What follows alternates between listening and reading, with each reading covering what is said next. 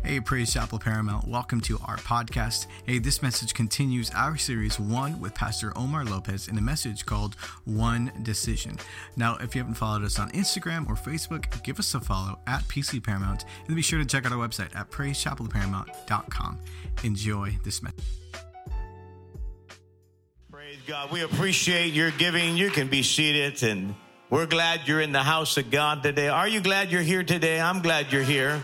I know it's Super Bowl Sunday, but we need to be at the house of God before the game, right? And so I don't care who you're cheering for. Those teams don't matter to me. But anyway,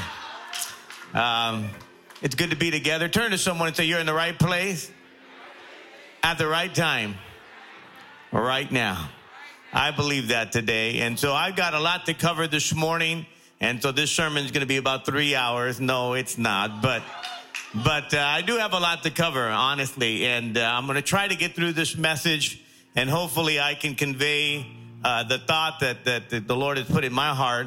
And so obviously we're on this series called The One, and we've been talking about one person makes a difference. One encounter makes a difference. One thing that you do can make a difference. Last week I talked about the one response at the woman at the well, that one response. Sometimes our perception becomes polluted by our past experience. And so this morning, I'm going to talk about one decision. Say one decision. All of us make decisions every day. And believe it or not, the decisions that you make can affect your life, many times the rest of your life. And so decisions are critical. And I believe it's a skill that we need to learn. And it's who we get with sometime that will influence our decision. And so I want to read out of the Word of God this morning, out of one decision that these 4 leprous men, these men that had leprosy, made this decision. And I want to give you a little bit of background of what's going on in this story, because the Syrian army had sieged the Samaria, or the Samaritan city, which was at that time the capital of Israel, and they've sieged it, they've surrounded it. And this is what it says in 2 Kings chapter 6, verse 24, just to give you a little bit of a foundation of what's happening here. This city's been surrounded, and it says, sometime later, however, King Ben-Hadad of Aram, which was Syria, mustered his entire army, and he besieged Samaria. As a result, there was great famine in the city. It says, and the siege lasted so long that a donkey's head sold for 80 pieces of silver, and a cup of dove dung sold for 5 pieces of silver. So let's pray. Father, we thank you for the word. We thank you, God, today that you help us make decisions. So I pray this morning that, Lord, that you would help us today as we realize the one decision has so many consequences and ramifications of what you want to do in our hearts today. And I pray today, God, you'd open our hearts, remove every distraction, so many things on our mind. And God, that we could receive the word of God, and Lord, that your word would penetrate those areas of our lives that need transformation. And God, I pray for the anointing of the Holy Spirit as I declare your word in Jesus' name. And everyone said, amen. And so there are a number of things that are going on in this story that I want to share that are really powerful. And one of the things that it tells us that there was famine in the land because the nation of Syria had surrounded the city or the capital of Israel, which was Samaria. And so there was hunger going on. The Bible says that a donkey's head sold for 50 pieces of silver. So if I can just kind of give you an analogy of today, it would be like a donkey burger costing you $50 today. And dove poop was like the dessert. So could you imagine going to the restaurant, say, I want some donkey burger, and can you hold the bird poop for a little bit? And so there's a lot of things that are going on in this particular story, that there's famine, people are starving, and they're hungry. The second thing that we see that's happening in the story is there's a degree of helplessness. They don't know what to do. They have no idea what they're going to do next. Money is scarce. There's no way out, it seems. They are in a spiritual condition in which they feel helpless before God. In fact, there's a verse of scripture where they're not only becoming helpless, but now they have turned to cannibalism. And I know it's an ugly thing to say, but they're starving and there's so much famine happening that they're actually now eating each other's babies. And you can find it in 2 Kings chapter 6, verse 28. I won't read the scripture, but it talks about these two ladies having to eat their own children. If you ever seen like the movie Survive, you ever seen that movie Survive? And that movie Survive where the rugby team, they crash and the survivors, they basically live off the bodies of their teammates that are dead. And it helps them survive. So cannibalism tells you the desperation that is happening. And the other part of this particular story is there seems to be hopelessness. They don't know what they're going to do next. In fact, I'll read 2 Kings chapter 6, verse 30. Now it happened when the king heard the words of the woman that he tore his clothes, because these women talked about eating their children. And as he passed by the wall, the people looked, and underneath he had sackcloth on his body. So when you wore sackcloth under your body during that time, or ancient times, it was a sign of hopelessness, that there was just no hope. And how many understand the worst word in the English language is hopelessness? Man, when you have no hope, things are dire. In fact, I read a quote and it said, a man can live about 40 days without food, and about 3 days without water, about 8 minutes without air, but only 1 second without hope. And so it was a common thing, a common military strategy when you were conquered by another army. What they would do is they would surround the city and they would cut off supplies. And basically nothing was coming in and nothing was going out. There was no way you can get any supply. And that's exactly what was happening here. The Syrian army had surrounded Samaria, and they were going to starve them out, or at least weaken them to a degree so that when they breached the wall, they would be so weak that they couldn't fight. And so the king is so upset. He's mad over what's going on. And this is what happens, that he tears his robe. Now, you would think he's tearing his robe in repentance. You would think he's tearing his robe because he's going to call out on God. But in actuality, he tears his robe in rage and in anger. And he says, I'm going to go after the prophet Elisha. Isn't it crazy how people would just blame somebody else? And really, if you read the story, and I encourage you to read it at home, they're in this condition because they have turned to idolatry. They have turned their back on God. And everybody knows it, but the king is trying to find somebody to blame. So who is he going to blame? He's going to blame the man of God. It's the pastor's fault. It's that leader's fault. I know it don't happen here, just the church down the street. So they're blaming the prophet of God. And so he says, man, may God do to me what's happening here. I'm gonna chop off the head. I'm going to kill the prophet Elisha. And so he doesn't want to take responsibility for his own fault, so he's looking for blame, right? Well, I've told you this before. When you blame, you what?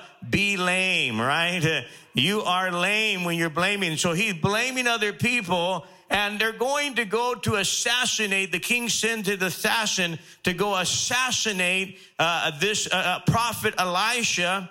And this is what happened. On their way to assassinate him, or they're out the door, Elisha's there, and he realizes what's going on. He knows what's going to happen. And this is what he says in 2 Kings chapter 7, verse 1. And really, I'm going to focus in this chapter. Elisha replied, listen to the message from the Lord. This is what the Lord says. He said, by this time tomorrow, in the marketplace of Samaria, 6 quarts of choice flour will cost only 1 piece of silver, and 12 quarts of barley grain will cost only 1 piece of silver. So instead of prophesying something bad, he actually prophesied something good. These guys are there to kill him, and he's there to bless him. Isn't that the grace of God sometimes? Man, we get mad at God, and God's just trying to move in your life. And he said what's going to happen, the economy is going to switch over overnight. It's not going to gradually happen. In fact, prices are going to go back to normal. Everything, God's going to meet the need A miracle is going to take place because we serve a God of grace. Thank God it's not dependent on us. It's dependent on the grace of God. And many times we think we got it all together. We're not nothing in a bag of chips. Am I right? It's the grace of God. If it wasn't for the grace of God, we wouldn't be who we are today. We have to recognize that. And so God speaks a monumental promise that's going to take place. And instead of receiving the news with gladness, instead of receiving the news with praise, one of the guys at the king's right-hand man, receives the message in skepticism. How many have ever met a skeptic? Skeptic is somebody, they don't trust anything. Oh, what's going on here? What's happening? Oh, who is he? What that guy? They're skeptics about everything. Skeptics about the church, skeptic about a leader. They're just skeptics they doubt everything that's going on. They don't believe anything that's being said because they're skeptics. Something has poisoned their mind and their heart. And look at this skeptic. This is what he says in 2 Kings chapter 7, verse 2. Then an officer in whose hand the king was leaning on this guy, answered the man of God, if the Lord were to make windows in heaven, could this thing happen really? And he said, you will see it. The Elisha prophet said, you will see it with your eye, but you will not eat from it. So the king is leaning on his right-hand man, and he's so skeptical. He said, man, even if the windows of heaven were to open, it can't even happen. Can I tell you something? Be careful who you lean on. Who you lean on? Who are you leaning on today? Who's that person? Who's that skeptic? And you need to lean on somebody that's good. In fact, turn to someone and say, can I lean on you? Yeah, because why? Why? Because I want to lean on someone that has faith. I want to lean on someone that has some faith, not some skepticism. Don't be a cynic. Don't be a skeptic. Someone that trusts in themselves and not in God. Man, guard your soul. Can I tell you, guard your soul from being so skeptical? Because you could miss a miracle. You could miss what God's trying to say to you. You're such a skeptic. You're missing what the Lord is trying to do, and you don't even see it. The Bible says you'll see it with your eye, but you're not going to taste it. That's what he tells them. And so I want to go to this story right here. This is one of my favorite stories. Anybody ever asked you what's one of Pastor Omar's favorite stories? This is one of my favorite stories right here because it goes to these 4 lepers who make one decision. Now, I've been talking about all this past month in January and here in February. I've been talking about one, but usually I've been talking about one individual. This is 4 lepers, 4 men that have leprosy, and they make one decision together. Corporately, they make this decision. These are the most unlikely heroes, but yet you're going to see how God uses these guys and how they make one decision that impacts the nation, impacts so many people. And look at what it says in 2 Kings chapter 7, verse 3. Again, one of my favorite stories. Now, there were 4 men who were lepers at the entrance of the gate. So they're outside the gate there. And they said to one another, they begin to engage in conversation, why are we sitting here until we die? If we say, let us enter the city, the famine is in the city, and we shall die there. If we sit here, we're going to die too. So now let us go over to the camp of the Syrians. Remember, the Syrians are surrounding them. If they spare our lives, we're going to live. And if they kill us, we're going to die anyway, right? So why don't we take a chance? Right? We got nothing to lose. Really, when you look at these lepers, especially during ancient time, leprosy was the worst thing that can happen to you. They were considered not just 4 lepers, they were considered 4 losers. I'm just going to be honest with you. They were considered 4 losers, and leprosy during that time was something that they could not, there was no real medication for it. And when you got leprosy in ancient times, it would be like a numbness in your skin, and you would begin to scratch. And so many of these lepers were always scratching themselves and not realizing when they did that, they were spreading the infection, and their skin was getting worse, and there was lumps on their skin and scales on their skin, and their faces were turning white. Their hair was turning, all this. It was very, very contagious. In fact, they quarantine you. See, quarantine's nothing new, right? They quarantine you outside the city. They make sure that you couldn't get around other people, and you had to announce your condition whenever you came around. So if somebody didn't know you had leprosy, because you were so contagious, you had to announce when you were coming at least 20, 30 feet away. You had to tell them, unclean, unclean. As a result, you didn't have very many friends, right? People didn't want to be around you. Could you imagine if we had to kind of announce our condition to people? They said, I'm a gossiper. I'm a gossiper. I've been talking about you, bro. I hope you're doing okay. Yeah. I'm a thief. I'm a thief. If you're missing your cell phone, that's probably me, you know. You had to announce your condition. I'm jealous. I'm jealous of you. I hate you, bro. I hate you. Amen. Pray for me. But, all of this, you had to announce your condition. So these guys are announcing their condition. They had to tell people what was wrong with them. And so they're the outcasts of the city. They're outside. And I'm sure they were used to handouts, but there's no more handouts coming out anymore. No more doggy bags are coming their way. Everybody's taking care of themselves. And the number one hit song in Samaria at that time, you know what it was? What was the hit song? You ever heard that song? You ever heard that one? Soy perdedor. That was the hit song. They kept hearing that. I'm a loser, baby. All right, you can turn it off. I don't know if you've ever heard that song. The reason why I had to find a reason to play the song. But a number of years ago, I used to work at a sales department. I think it was actually 30 years ago. I was working in the sales department, and we used to listen to K-Rock every day. The manager used to play that song every day. They would play the song every hour. I used to get the part, I'm a loser, baby, but I didn't know what the first part. I thought it was soldier boy. And then I just realized it was soy perdidor. I'm a loser in Spanish. I'm a loser, baby, so why don't you kill me? I go, what is the world with this song? Turns out that the guy that wrote the song, he experienced several times. He was homeless. He worked minimum wage jobs. He was a musician trying to make it, and so he just put this song together at the fluke, and it became a hit song. You don't have to go home and listen to it. But anyway, these lepers they're losers, man.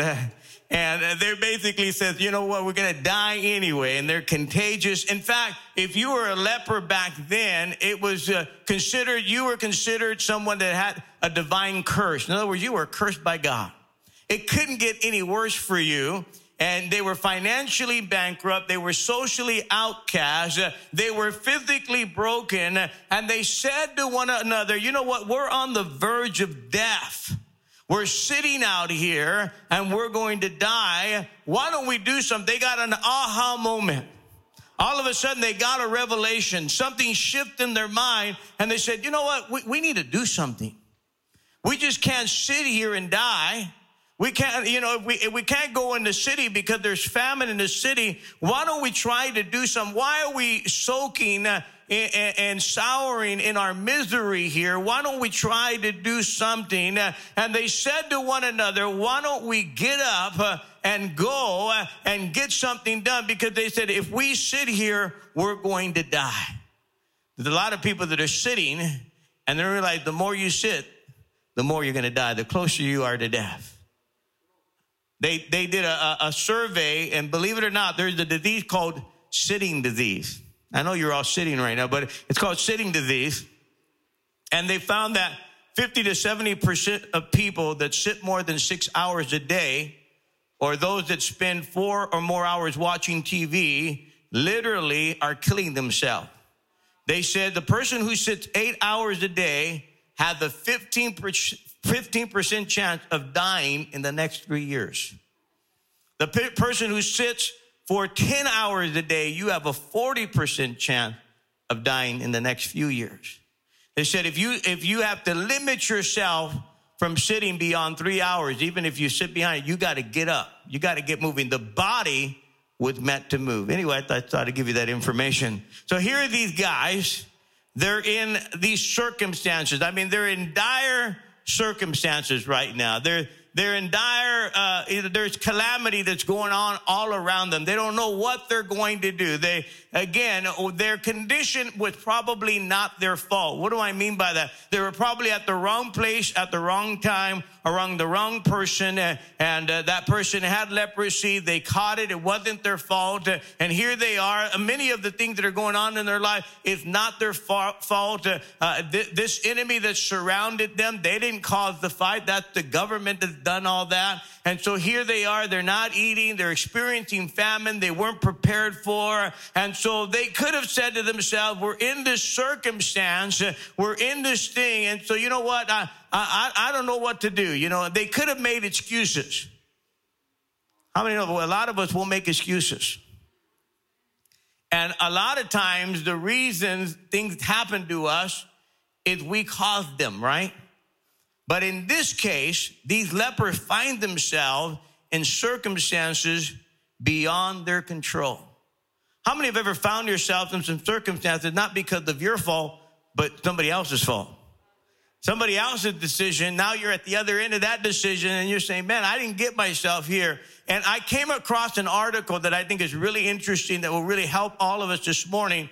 And it's the purpose and the power of responsibility. Now, just the one word responsibility, we could miss it many times, but actually there's two words in that word responsibility. It's the ability to respond, right? Responsibility is the ability to respond. All of us have been granted a gift of God to have the ability to respond when things happen to us. And I was reading the article, and what it said, there's three things about responsibility. Number one, are you ready for this? Write this down. You cannot improve unless you are willing to own it. We have to own it. You'll never improve until you own some of that responsibility in your life. Got to own it. Number two, are you ready for this? You cannot adjust and make a change if you keep ignoring it. Ignoring a problem is never healthy. Ignoring a problem is never going to solve it. Number three, you'll never catch a blessing if you keep casting blame. Okay? If you keep casting blame, you're never going to catch the blessing. And so there's one thing that all of us, as I was reading this article, we need to learn the difference between a reason and an excuse. Just because the reason is real doesn't mean the excuse is right. Just because the reason is real doesn't mean that the excuse you're making is right. Reason says something about the situation that you're in, but your excuse says something about you. So we have a lot of reasons why we're in this condition. And if we're not careful this morning, that condition and all these circumstances that we're in could cause a lot of us to have this chronic condition called helplessness. Did you know that many times helplessness can be a learned condition?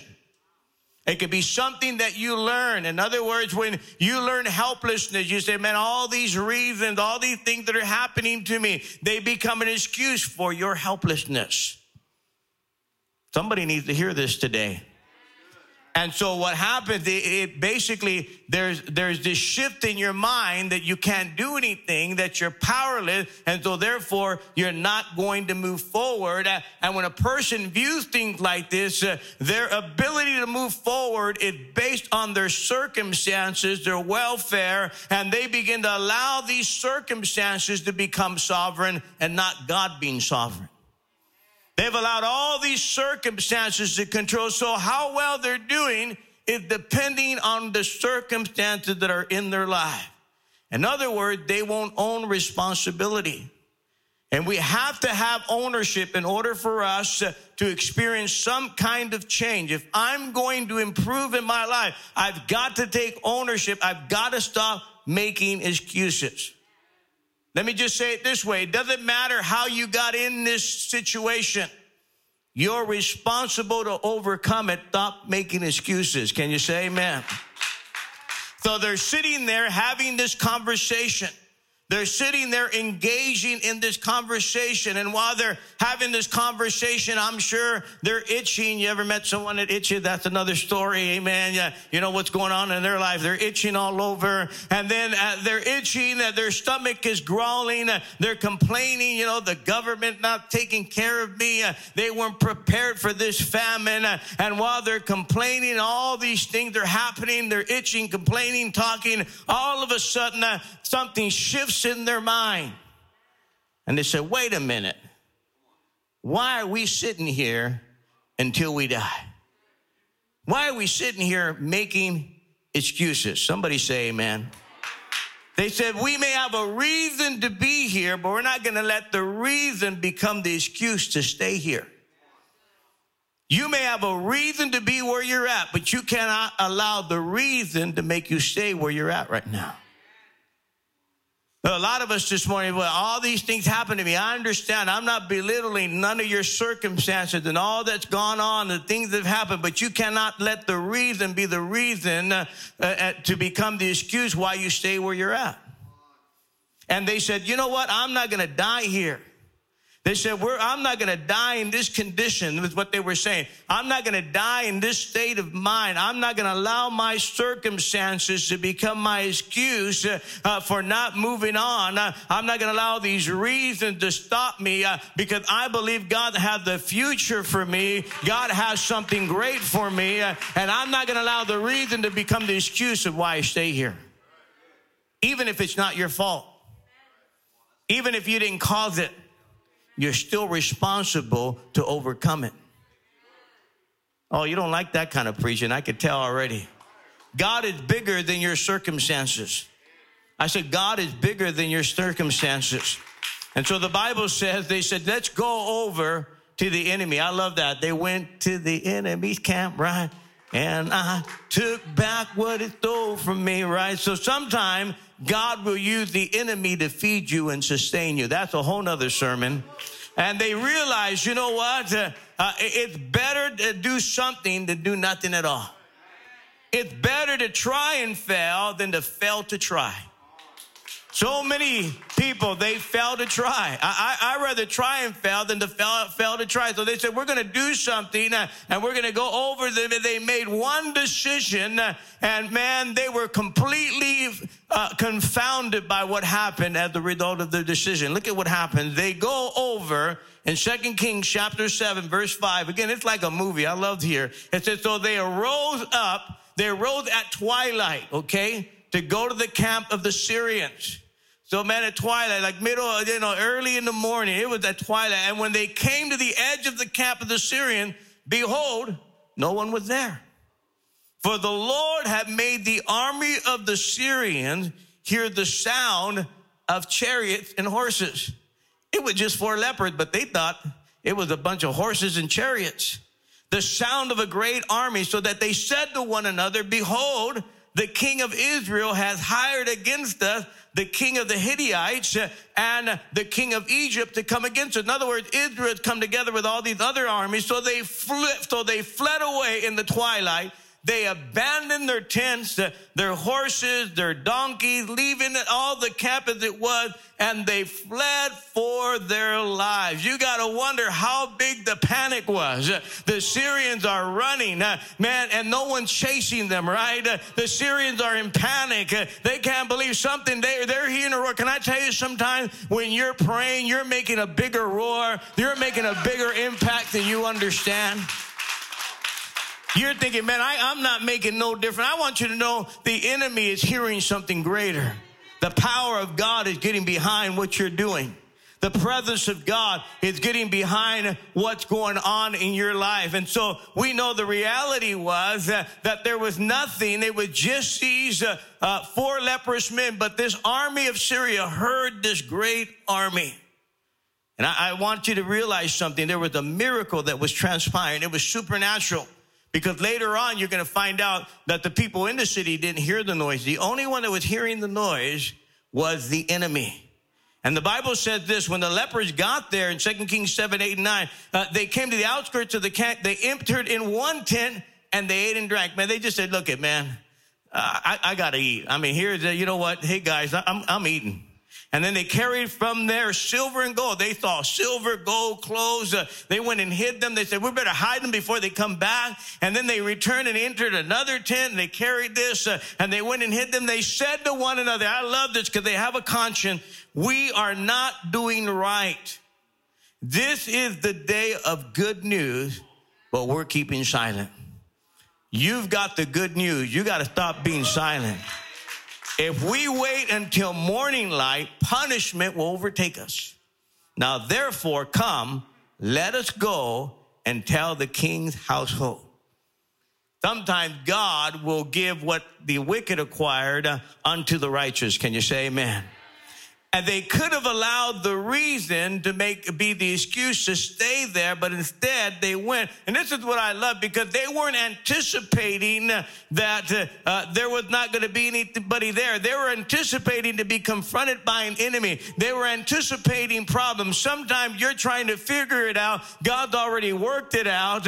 Some of the problems that you're worried about, it's not going to happen. God's already pushed the enemy out of sight. He's waiting for you to make a move. He's waiting for you to get up. He's waiting for you to do something. And we're all worried. Now, I don't want to do this. This might happen. And I just want you to realize something. God's already worked it out before you figured it out. And there's 3 things I want to say here, and you can write this down. 3 lessons we can learn from these leprous men.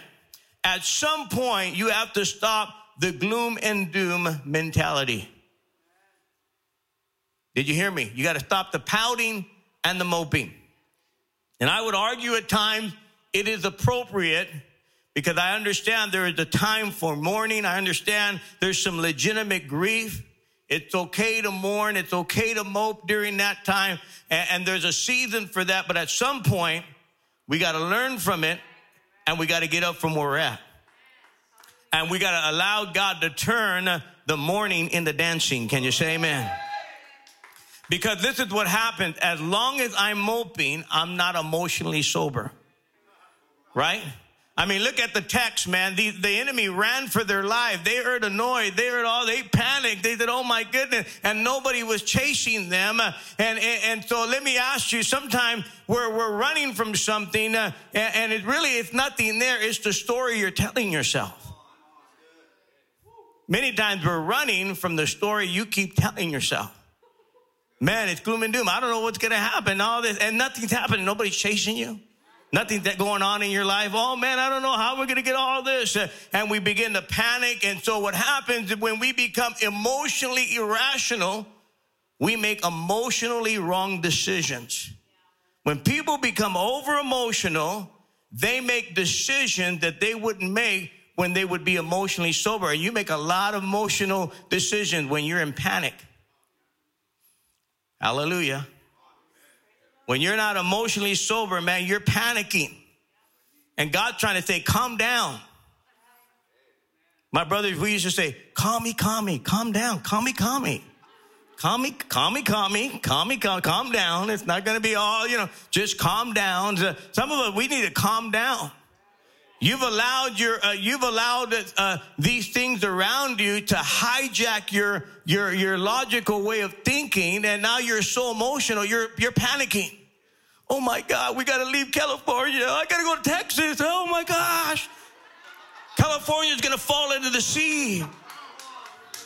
Oh my God, we got to leave. Oh my God, what's going to happen? Calm me. Going to be all right. I'm going to tell you right now, I'm going to prophesy right now. California is going to be the Golden State again. You watch and see what God's going to do. It's going to be a place of prosperity. And all those people running to Texas are going to be running back to California because that's where the gold is. I'm prophesying it right now.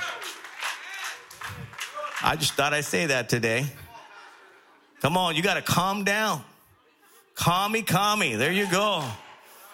See, one of the best things that we can learn is how to make wise decisions.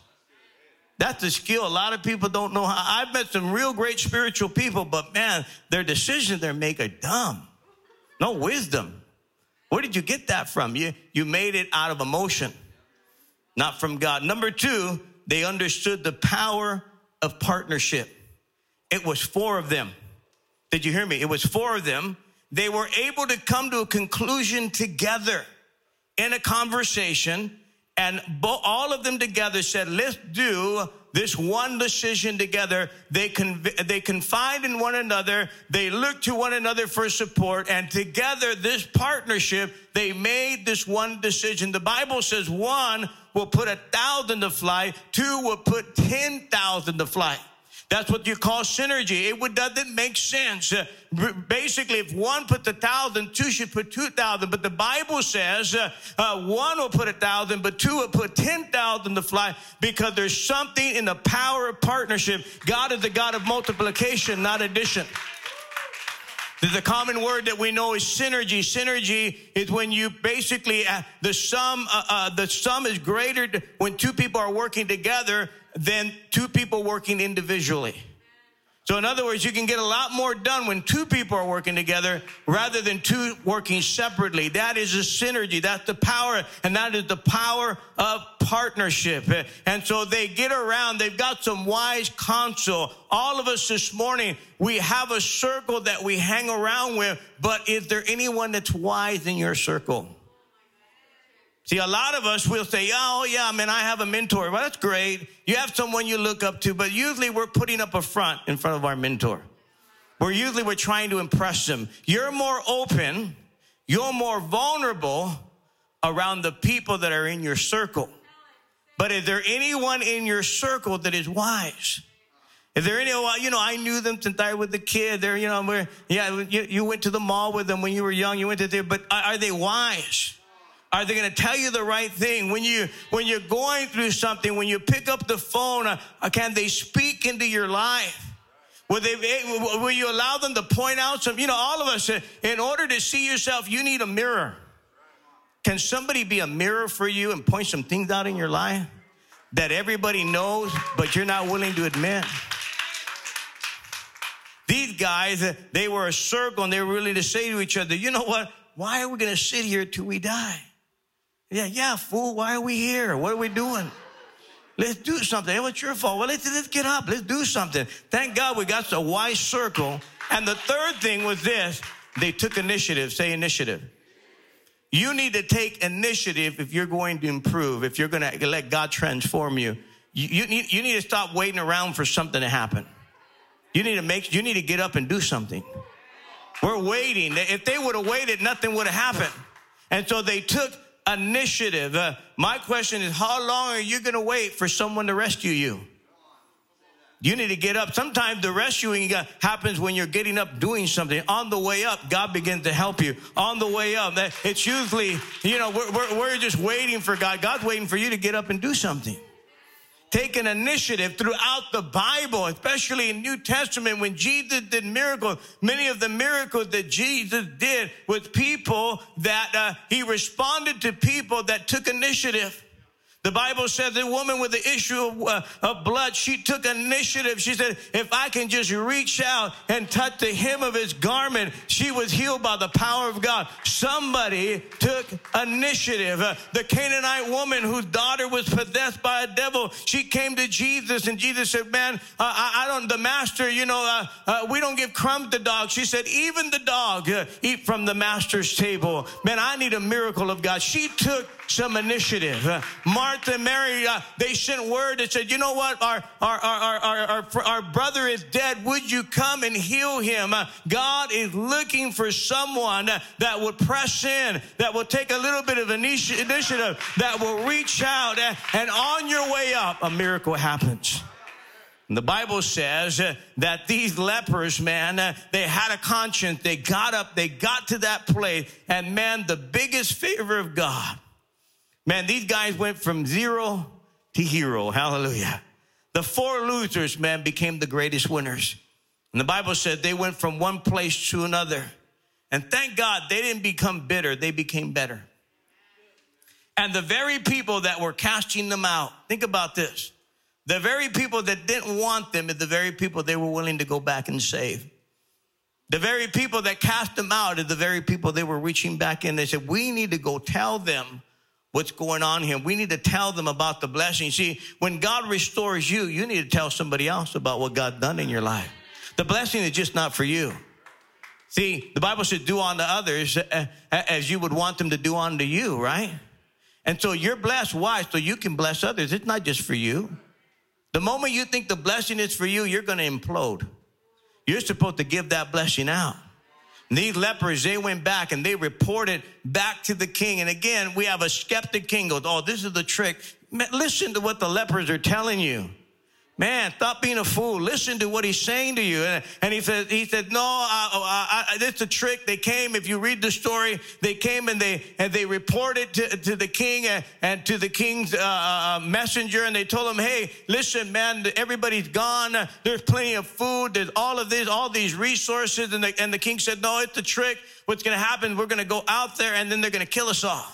And thank God, if you read the story, one of the advisors of the king, all it takes is one. He made a decision. He said, well, why don't we just get a few men and the few horses that we have, because we eaten all the rest of them. We got just a few horses.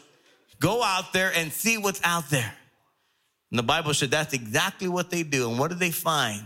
All the resources, everything that's there, man. It's wild. And so the Bible says all the people, I can't read the whole story, but you go home and read it. They came, man, and when they heard, they ran out of the city. They stormed the gate. And guess who was at the gate monitoring the gate? It was the king's right-hand man. Remember that guy that didn't believe anything? And guess what? He didn't have time to open it. It's like at Walmart on Black Friday. He opened the door and everybody attacked him and ran him over. That's exactly what happened. And the Bible said they killed him. I mean, it's a true story. And see, you would see it with your eyes, but you wouldn't eat it because he was a skeptic. God's looking for somebody that'll get up and believe God for a miracle today. All it takes is one decision. Don't let your circumstances, don't let your reason become the excuse of why you stay where you're at.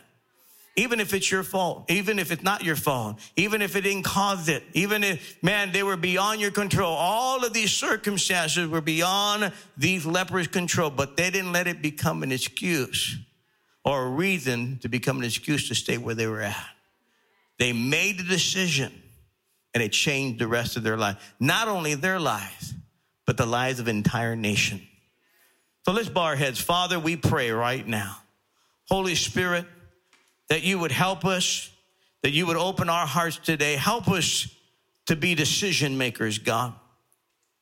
Help us that when we make a decision, that, Lord, it will be wise. It won't be emotional. God, that our decision today will trust you. That, Lord, today we're going to trust you in every, God, we believe you're a God of the supernatural today. You're a God of miracles. And God, we're not going to let the reason become the excuse of why we sit and do nothing. Lord, we know that all these lepers had to do to die was do nothing and sit there. God, the more we sit and do nothing, the closer we are to death. But God, today I pray, help us to move.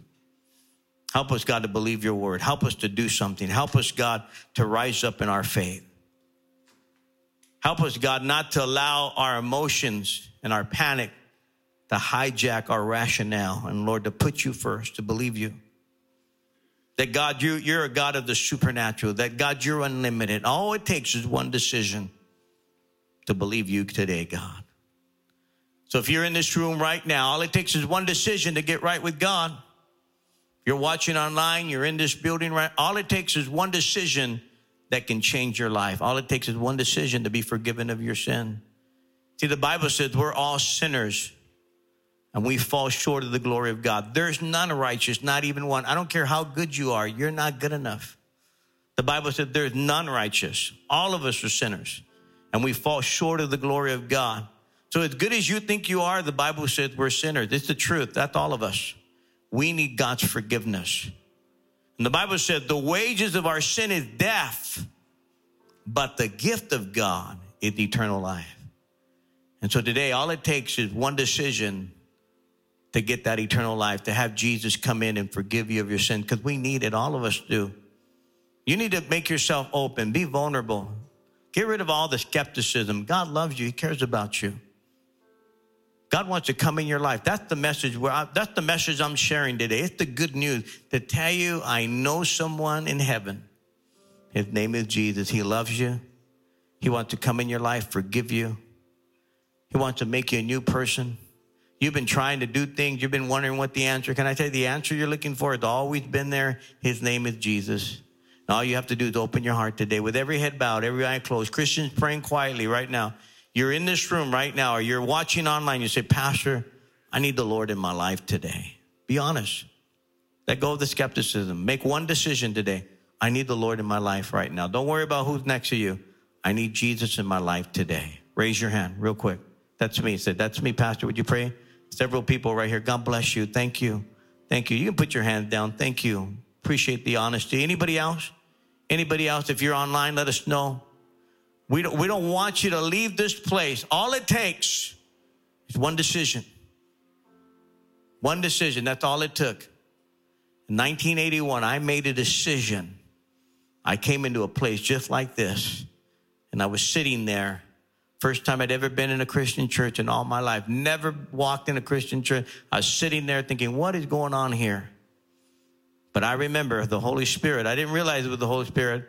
I needed to get right with God. And I raised my hand. All it was one decision. Changed my life. From that moment on, changed my life. That's all it could take for you today. Is there anybody else right now? You haven't raised your hand. You raise it up. Say, that's me, Pastor. You're talking to me, man. Raise your hand. Who are you? Who are you? Is there anybody else right now? Anybody else? Maybe you were once walking with God. Maybe you were serving God. One decision to come back. Raise your hand if you haven't raised it up already. Just say, that's me. I need to come back. Raise your hand. Raise your hand. Hallelujah. Amen. You raise your hand over here. You guys mean that? You guys mean that? Can you look up at me? You guys mean that? Can I pray with you? Or we'll have somebody pray with you. Would you get up? I need somebody to pray with this couple right here. I don't know who they are, but God bless you guys. Thank you for coming. Thank you for coming. Could you pray with them? Why don't we all stand together? I'm not here to embarrass you. Just want someone to pray with you. We want to pray with you today. Come on, give these folks a hand, man. Hallelujah. Can you guys pray with them? Amen. God bless you. God bless you. God bless you. Oh, God bless you, man. What's your name? James. God bless you, James. Well, would you pray with them? God bless you. Thank you for coming. Man, isn't that exciting? Hallelujah. Praise God. So this is what we're going to do. We're going to sing a song. And if you just feel like, man, I need to make a decision. I've allowed my reason to become an excuse to make me stay there and really cause me to be stagnant and not do what I need to. I need to get up. And I believe on the way up, God meets you. And you'll be surprised what God can do in your life. And so if you want to come to the altar, you can. They're going to lead us in a worship. Come on, let's sing. And if you want to come up here and just pray, we'll pray for you. We'll take a moment here. Come, you can come to the altar, whatever it is. Hey, thanks for listening to this week's message from Praise Chapel Paramount. If you want to stay connected, follow us online with Facebook and Instagram at PC Paramount, or visit our website at praisechapelparamount.com.